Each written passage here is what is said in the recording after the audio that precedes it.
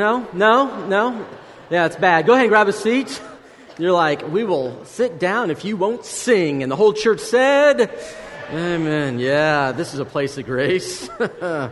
It's so good to see you this morning. My name is Josh. I'm one of the ministers here. If you are a guest, welcome to our family here at Clear Creek. If you're joining us online, welcome from wherever you are. We're just glad that you are with us today as we start the Advent season. You say, Advent, what's that? Advent comes from a Latin word, adventus, which simply means coming or arrival.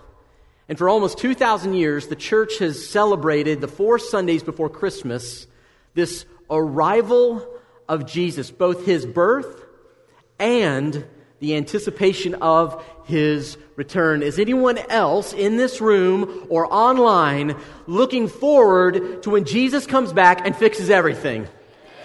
I mean, anyone at all. I mean, this is why we gather. And so today, we're going to celebrate him. We're going to start a new season and a new series called The Songs of Christmas.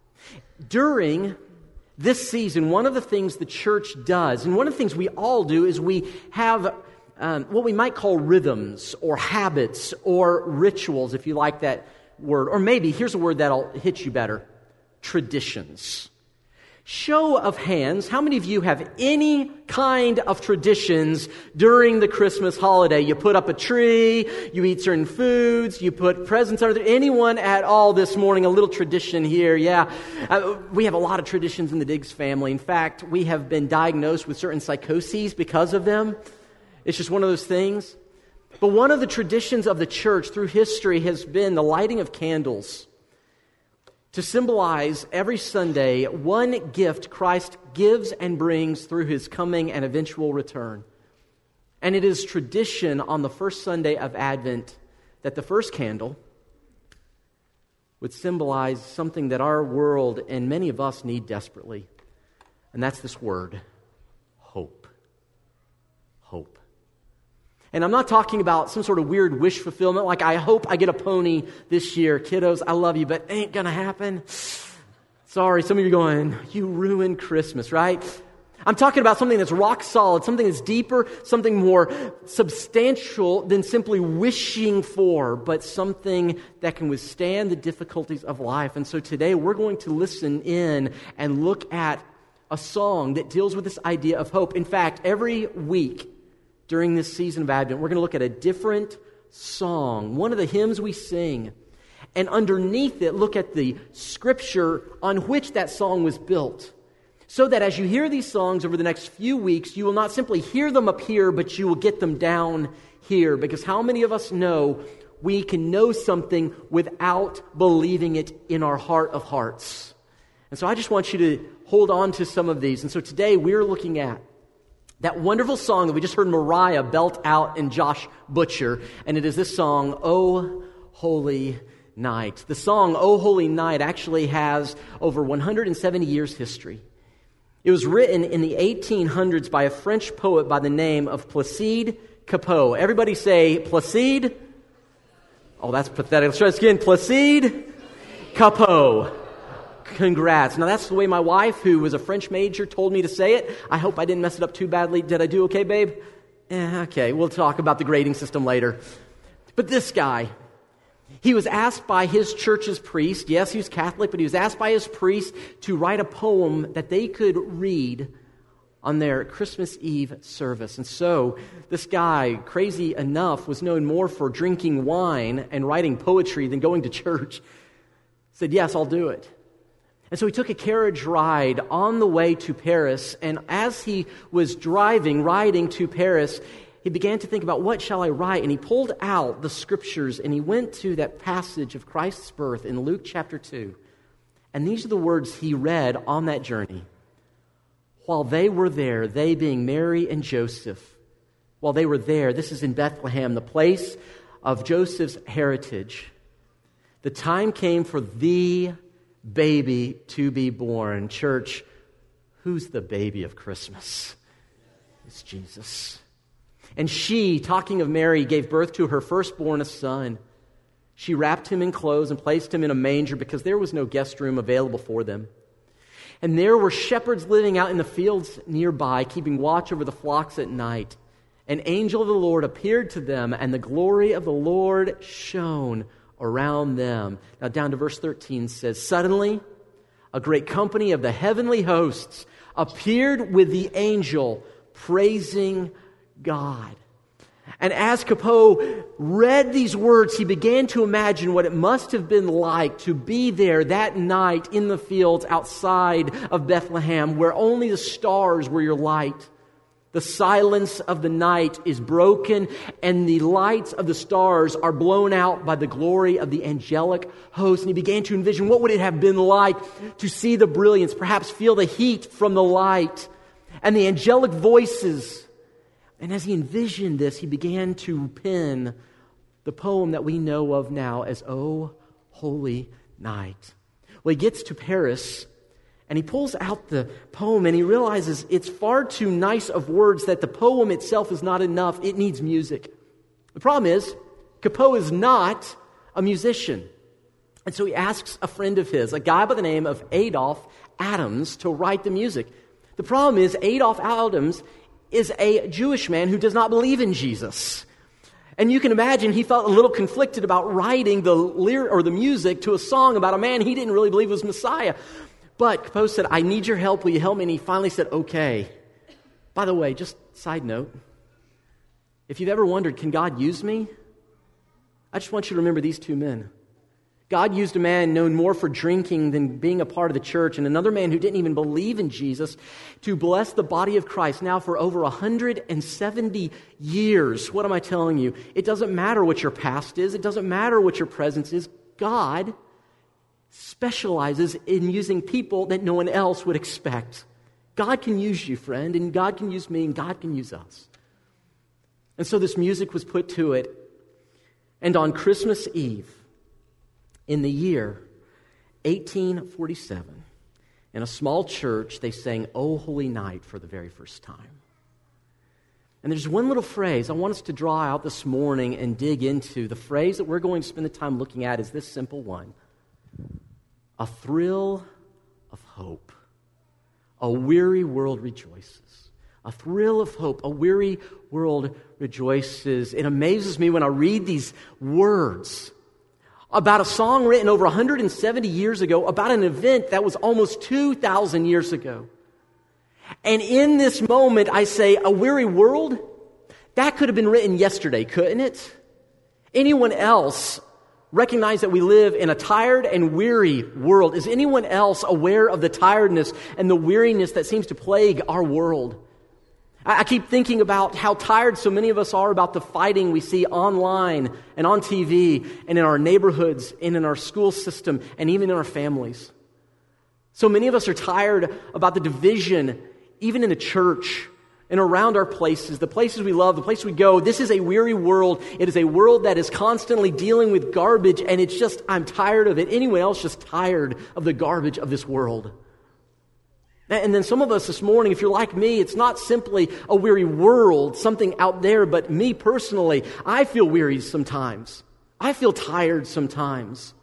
And I don't know about you, but there's all sorts of things to feel weary about. So many things that are broken, where we are just tired from our schedules. How many of us are tired of the most common response when we ask how you're doing, for the response to be, I'm just busy. I just feel weary. I just don't have enough time. How many of us are just tired of feeling like we're robots, having to go through the motions of life, but we don't have the energy to do it? A weary world. And we're just so tired of the evil in the world, the shootings, the addiction, the abuse. We're tired of just personally not measuring up. We're tired of all the broken relationships. We're tired of the imperfections and tired of our own garbage, our own sin. How many of us are tired of looking at the person in the mirror going, why aren't you different yet? A weary world? See, that's not something for back then. That's something for today, church. That's something that Josh digs. And maybe you can feel this morning, you go, I feel weary because of what I see around me and even sometimes in me. Have you ever felt like you're just failing at life sometime? Like you get the scorecard and it's not an A, it's not a B. You're not even at a C level. You're just a big F. And you're just weary. Last week I overheard a couple of friends talking, and one of the guys said this. He said, being a human being is hard. It's just hard. Man, I make so many mistakes. I make so many bad choices, and I'm just weary. But let's go back to the song for a moment there. Do you notice it says a weary world? What's that next word, church? Really loud. What's that next word? Rejoices. And it's like, wait, come again? Can you say that a little louder? Did I hear you right? A weary world has the ability to rejoice. Come on, that's too good to be true. This is like one of those late night infomercials that for 3 easy payments of $49.99 you can have joy. Yeah, right. Not in this world. How? How do we get a weary world to rejoice? And the answer is a thrill of hope. A thrill of hope. What's this word? Hope. I looked it up, and almost every definition agrees that this word hope simply means a feeling of expectation or a desire for a certain thing to happen. So why is it that the world rejoices? Why is it that a weary and broken and sometimes scarred people of God can have a thrill of hope? And the answer, as cliche, as obvious, as expected as it is in a church in the Christmas season, but friend, just because it is cliche doesn't mean it is untrue. The answer that we can have a thrill of hope is because God is not done yet. God proved that night, after 400 years of waiting for Messiah, of silence in Scripture. You understand there's 400 years between the last chapter of the Old Testament and the first verse of the New Testament. 400 years where there's nothing spoken from God to His people, and they are under the boot heel of Rome. They are weary, and yet even in the darkest time, at the dark of night, a weary world rejoices because God says, I am not done yet. The God of the Bible shows up in the darkness. A weary world can rejoice. A thrill of hope that God is not done yet. And I love this idea that God is near. That we can know God loves you, that God loves me, that God has not given up. And we can expect that no matter how tired and weary we are, the sun will come up tomorrow. His mercies are new every morning. Praise His name. And friend, if you're going through a tough time, and you consider what is the worst thing that you could possibly imagine happening, and the worst thing that you can imagine is that you don't wake up tomorrow, that the sun doesn't come up. The Bible says that if you are in Christ Jesus, that if the sun does not come up for you tomorrow, it means that you are at home with Jesus in heaven. All the suffering, all the sorrow, all the pain, it's gone. Hallelujah, praise His name. That's our hope. And the reason we can celebrate in a weary world, the reason we can raise our hands and say Emmanuel, is because God is with us. The God who promised keeps His promises. This is our hope. And I don't know where you are this morning. The reality is so many of us come in here with different feelings. And isn't it true? I'm going to say this every week, so you're going to have to just hear this. But it's true that Christmas, this season, doesn't it just sort of magnify whatever you're already feeling? So if you come into the season and life is good, then everything is a Bing Crosby song on repeat, right? Some of you don't get that. Okay, it's a Justin Bieber song on any of you get that? I don't have other references. That's all I got for you. If life is good, then you are living a musical life. My little girl, Emma, I love her for so many reasons. One of those is she lives in a perpetual state of musical. We'll hear her singing from upstairs, and then she'll come out from her bedroom wearing a princess dress because life is magical. Isn't it true that when life is good, Christmas simply accentuates it? But when life is hard, when you lose someone you love, isn't it true this is one of the hardest times of year if you've lost someone this year? Isn't it true that if you're going through a tough time in your marriage, this is the hardest time of the year? Isn't it true that if you are estranged from someone that you once were close with, or if you have a health report or you're waiting on the doctor, isn't it true that this time of year can be one of the hardest times of year? It simply accentuates or magnifies. We live in a weary world that desperately needs hope. And not just the world, but we need hope. And need to be reminded that God came and He proves that He keeps His promises. And so I just want to ask you a question this morning. This is for all of us, not just if you're new here. And this is all for all of us, not if you've just been here for 10, 20, 30 years. This is for all of us. Here's the question. Do you have any hope, or are you just weary this morning? Honestly, if you were to evaluate your life, you were to do an audit of your attitude, your words, your actions, your speech, would all of those things convey that you have hope or that you just feel weary? And there's no judgment here. I'm just asking you to do a little evaluation, not to say, oh, I should do better, but to recognize that if you are feeling weary, it's seeping out of you. And the thing you need is not to try harder, but it's to go back to the promise of hope in Jesus. Because here's the other reality. That if you put your hope, or if your hope is in anything or anyone other than for Jesus, you and I, Scripture says, are hopeless. Because if there is not a God who came into human history to restore and fix things, then it means that you and everything that you need to be fixed, it's up to you to fix it. It means that whatever's going wrong, it's your job to fix it. And if you want to crush the human spirit, tell them all the brokenness they see is their responsibility to fix it. But if you trust in Jesus, then there's the promise that no matter how hard life is, He has broken into human history and He is not done yet, but He is making all things new. Praise His name. This is what this season is about.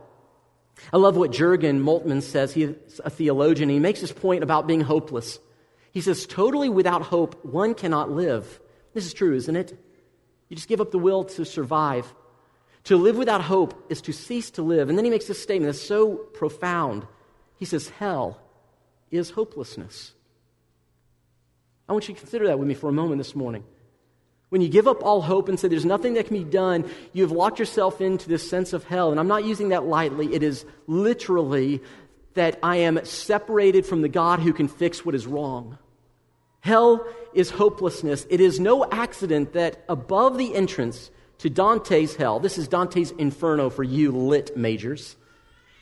Above the entrance is the inscription, leave behind all hope, you who enter here. That if you are living hopelessly, you are living in a sense that God is not here. But when you remember that there is hope, you are remembering that there is a God who is present. You are with a God who has not abandoned you, but He is a God who has come near.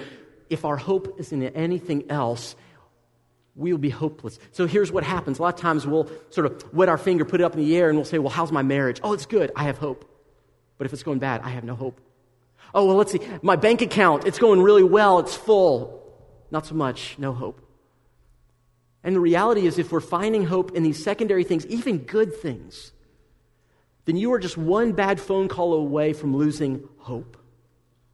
But friend, if your hope is in Jesus Christ, there is no phone call that you'll ever receive that will dethrone Jesus, that will take Him out of the seat of power, that will take Him out of the authority over all the cosmos, that will undo what He did for you on the cross, that even the worst day of your life is not the last day of your life if you have hope in Jesus Christ. Now, the question, of course, we have to answer for ourselves is simply this: how does hope get to the rest of the world? And I'm so glad that you're thinking that way because it's such an important question. The way that hope gets to the rest of the world is simply this: hope gets to the world in us and through us. And I know you know that. But it gets to us and through us. And again, this is one of those things that we can say out loud, but until it gets from our head to our heart, it will not change us. You need to understand that until you recognize that you were lost, that you were separated from God, literally destined for hell, hopeless, but Christ came, He rescued you, and He has now positioned you as a co-heir, a kid in God's family. Now that hope is in you, and you are a walking ambassador of hope into a world that needs hope. This is how it comes.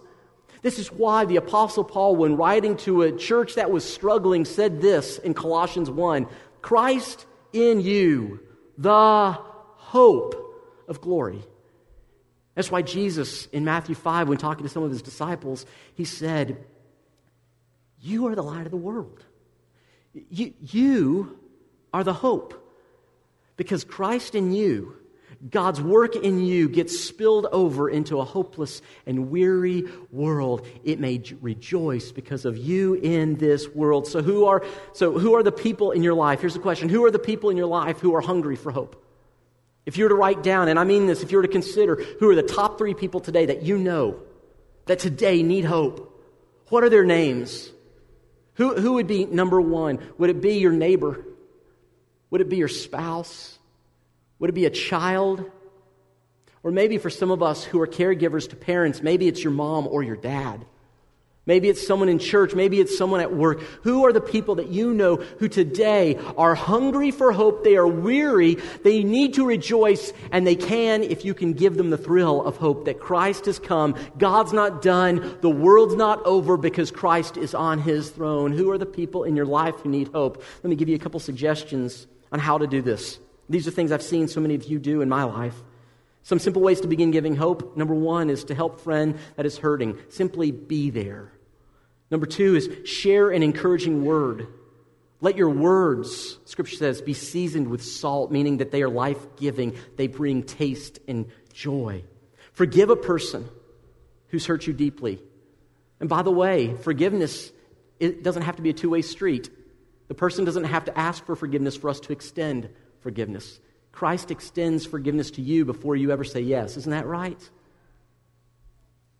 Or speak for someone who can't speak for themselves. And listen, these are just some ideas, but we should begin every day by offering hope, not as some cute thing we do in church for 5 minutes or on a Christmas card or some promise that politicians make, but that this becomes the rhythm of our lives day in and day out, that we, as those who've received the thrill of hope, the promise of God, are the dispensers of hope. Now, back to our song one last time. There's one little detail that I think is so interesting. Did you know that "O Holy Night" is not only a cute little song, but it actually made history in 1906. In 1906, there was a professor named Reginald Fessenden. He worked directly underneath Thomas Edison. He was an electrician, and he worked his way up. Very brilliant man, Fessenden. And he became convinced that there was an ability that he could figure out a way through the power of electricity to send one's voice wirelessly through the airs to a receiver on the other end. It's what we now call the radio. But at that time, they didn't have such a thing. In fact, all they had was Morse code. Now, you could send that wirelessly, but they couldn't get a voice across. They didn't know how. And so after many attempts, after a lot of struggle in getting it wrong, he finally, in 1906, said, "I think I've got it." And so from his home on Christmas Eve, 1906, he sent out a Morse code to all the ships in the Atlantic Ocean, 100 plus miles away. And as the Morse code came in, this is what it said: "Be prepared for something of great interest to follow." And then Professor Fessenden began to read. And people on the other end, for the first time in history, heard a voice coming from the speakers, and this is what they heard. "In those days, Caesar Augustus issued a decree that a census should be taken of the entire Roman world. And everyone went to their own town to register. So Joseph also went up from the town of Nazareth in Galilee to Judea, to Bethlehem, the town of David, because he belonged to the house and line of David. He went there to register with Mary, who was pledged to be married to him and was expecting a child. While they were there, the time came for the baby to be born, and she gave birth to her firstborn, a son. She wrapped him in clothes and placed him in a manger because there was no guest room available for them. And there were shepherds living out in the field nearby, keeping watch over their flocks at night. An angel of the Lord appeared to them, and the glory of the Lord shone around them. Suddenly, a great company of heavenly hosts appeared with the angels, praising God.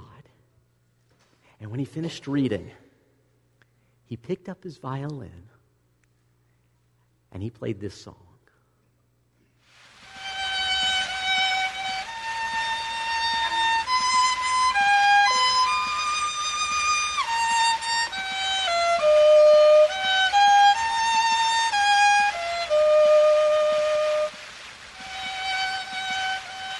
First song to ever be heard on radio.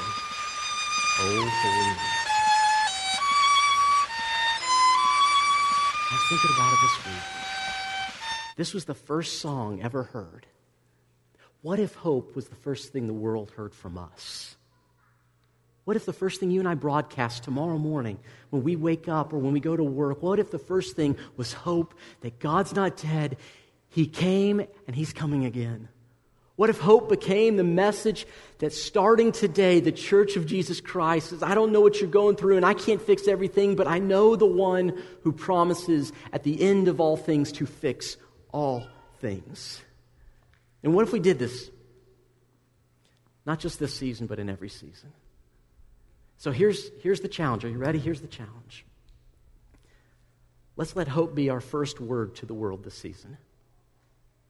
Would you let that be what comes from the projection, the broadcast of your life? And may, as we receive and give hope to one another and this world, may the light of Jesus in this season shine all the brighter. Let's pray together. With every head bowed and every eye closed. Father, we thank you that you did not leave us, that the sin of our lives, the darkness of this world, the addictions, the pain, the broken hearts, the broken promises, those did not determine your faithfulness. But it's because of our sin you came, and on that night you proved that you are a trustworthy God, that there is hope beyond our worst moments because Jesus, the light of the world, came in the darkness to bring light in our lives, in this church and in this city and our world. Lord, we pray that you will please fill each person here with the truth that Jesus is King, He is Lord of all, He is on His throne, and nothing we have done can unthrone Him. No sin in our past is greater than His grace, no predicament we face is greater than your power, and no problem we face in the future is greater than your promise that you will bring to right all that is wrong.